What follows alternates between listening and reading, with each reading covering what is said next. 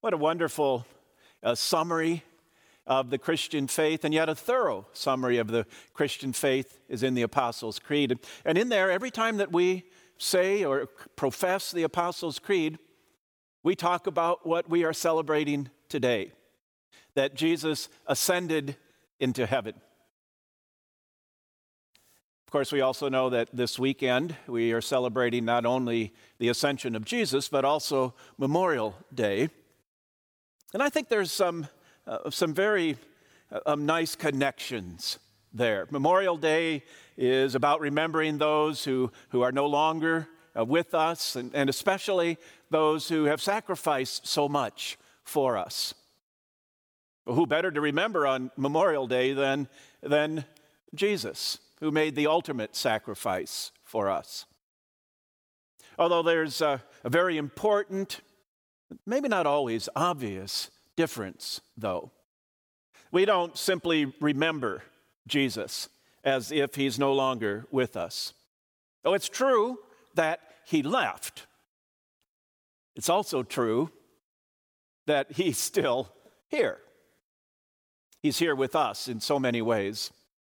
Oftentimes we talk about the fact that he's present in word and sacrament. So true. And we look forward, don't we, next weekend to being able to gather, those who are able to gather physically here in the Worship and Event Center or over in the church. And maybe I should also just say, if there's any reason at all why you are gathering with us next week from your homes through our online broadcast, God bless you, and we're so happy that you would be able to do that. But we're also looking forward to having people in these seats and over at the church in those pews as Jesus is present with us there in word and sacrament.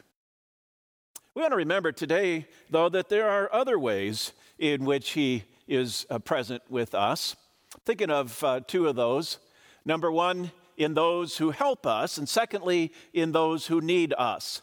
In those who help us because they are being Jesus to us.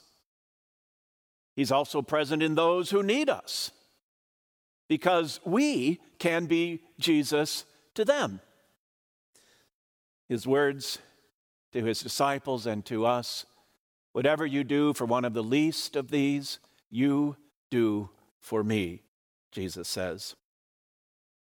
What we're saying then is that when Jesus went back into heaven, he did not withdraw his presence from us. He simply transformed it.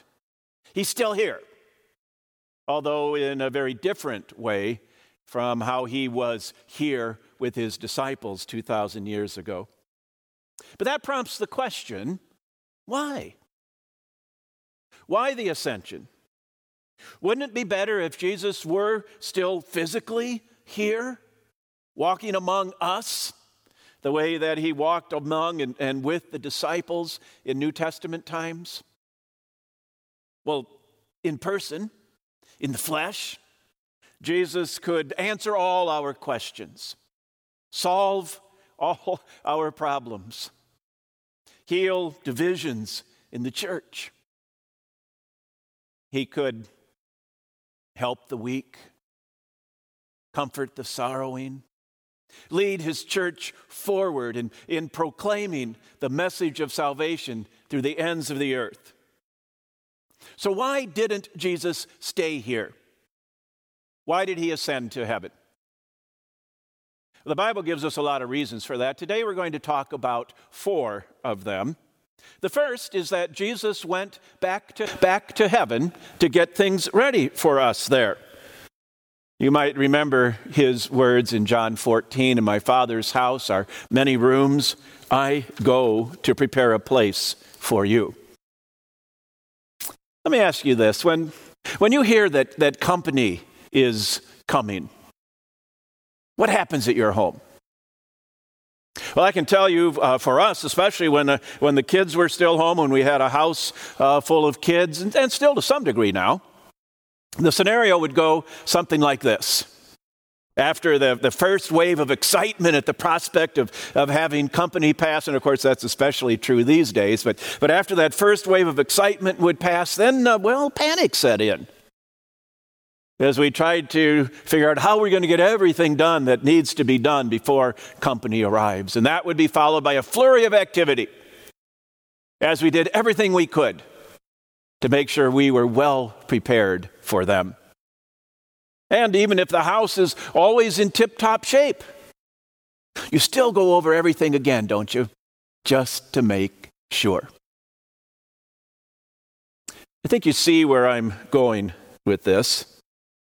We know that Jesus is excited about our impending arrival in heaven because he is there right now getting everything ready for us. He's not panicked, of course, and I don't think it's a whole flurry of attention. I think it's more like, well, everything's in tip-top shape, but let's just check one more time to make sure that everything is just perfect.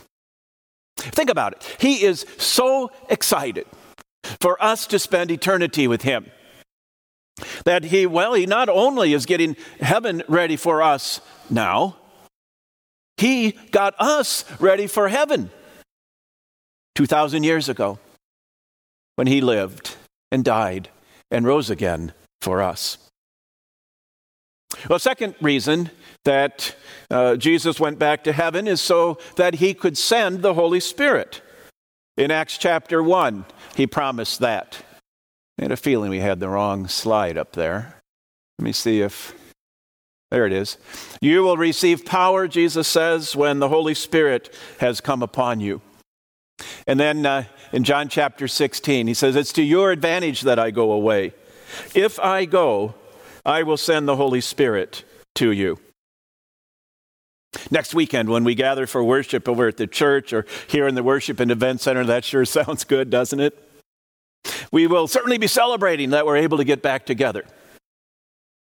But we will also be celebrating another.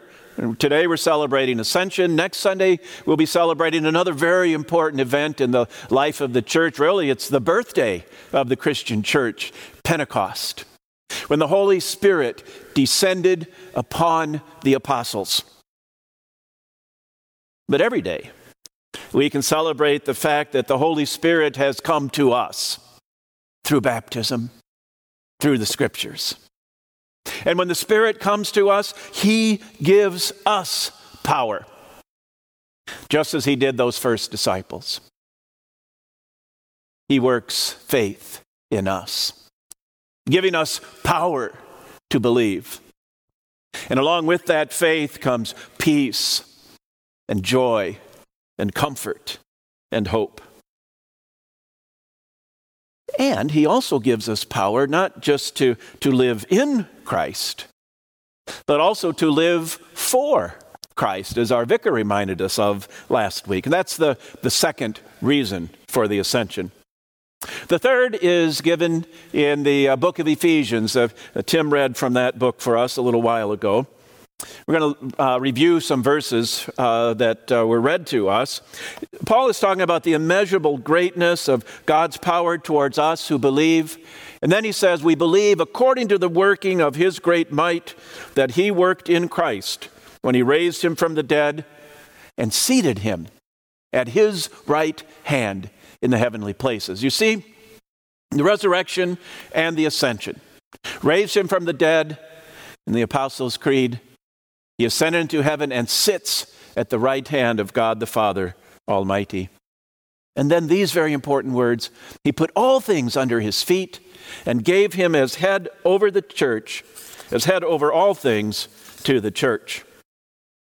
So the third reason that Jesus ascended to heaven was to rule the universe, on behalf of the church. What a homecoming that must have been for him. I picture it kind of like a parade that used to be given anyway, a homecoming parade for victorious soldiers coming home after a great victory.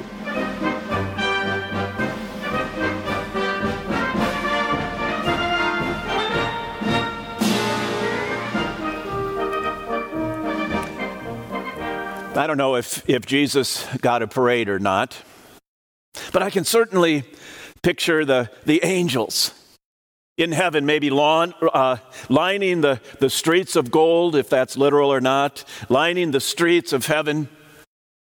watching him come back to heaven, cheering him and applauding for him the great victory that he had won for us.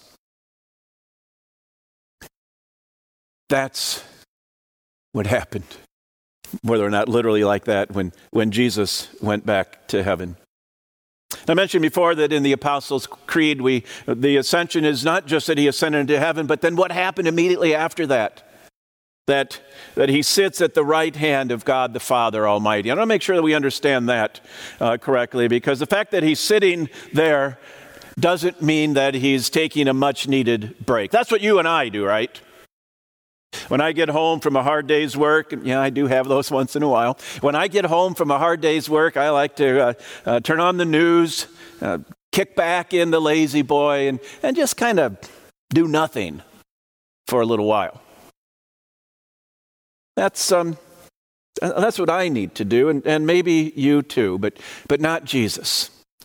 Nobody deserves such a break more than he does, but he's not taking one. It would be a mistake for us to think that Jesus sitting at the right hand of God the Father Almighty means that he's just kind of hanging out. No. It is from that position that he is exercising all authority and rule, like a king seated on his throne. In our limited wisdom, we might think that it would be so much better if his throne was here on earth so that we could see him and talk to him. Well, let's think about what that might look like. Where would his throne be on earth? You think Jerusalem? Yeah, maybe so. I like to think that Frankenmuth would be a second, pretty close second, but let's say Jerusalem. And suppose you wanted to go see him. You had a problem or a question. So you made the journey to Jerusalem, and when you get there, you get at the back of the line of people waiting to see him. And you're given a number, so you have an idea of about how long the wait is going to be. And the number is 8,564,719. And then there's an electronic sign that says if you're at this part in the line, your wait time will probably be somewhere in the neighborhood of 15 to 20 years. It's so much better the way it is now. Now you can talk to Jesus anytime you want to, about anything that you want to. You know that you will have his undivided attention.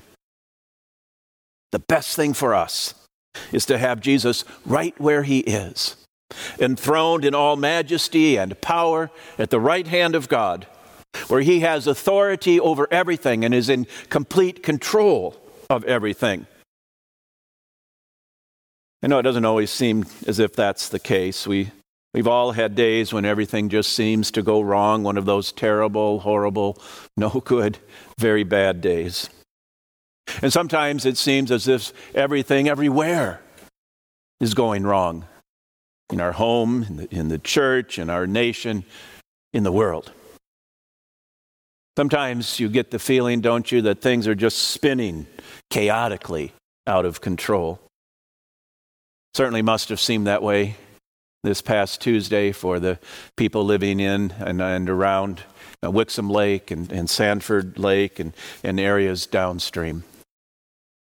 But Christ's ascension assures us that things are not spinning out of control. 40 days after his resurrection, Jesus ascended to heaven, where he sat down in all power at the right hand of God. No matter how things might look, he is in control. Remember his words, all authority in heaven and on earth has been given to me. So when it looks like things are coming apart at the seams in the world, in the church, in your own life, remember that Jesus is on his throne. You know this song, right? He's got the whole world in his hands. No matter how things might look, he is in complete control. The fourth reason that Jesus ascended to heaven is to send his people out into the world as his witnesses and ambassadors. Jesus died for the sins of the whole world, but he's not the one who gets to talk about that. We are. We are the ones that he has chosen for that. He doesn't tell others about himself. He invites us to do it, which makes perfect sense, doesn't it? Who would you be more likely to believe? A merchant who tells you that her store is wonderful? Or a friend who shops there regularly and tells you the same thing? We are that friend. We know what Jesus has done in our lives and what he continues to do for us. We want our families and our friends and everyone to know that as well. So he sends us out, but we don't go alone. He goes with us, because after all, he's still here. Amen.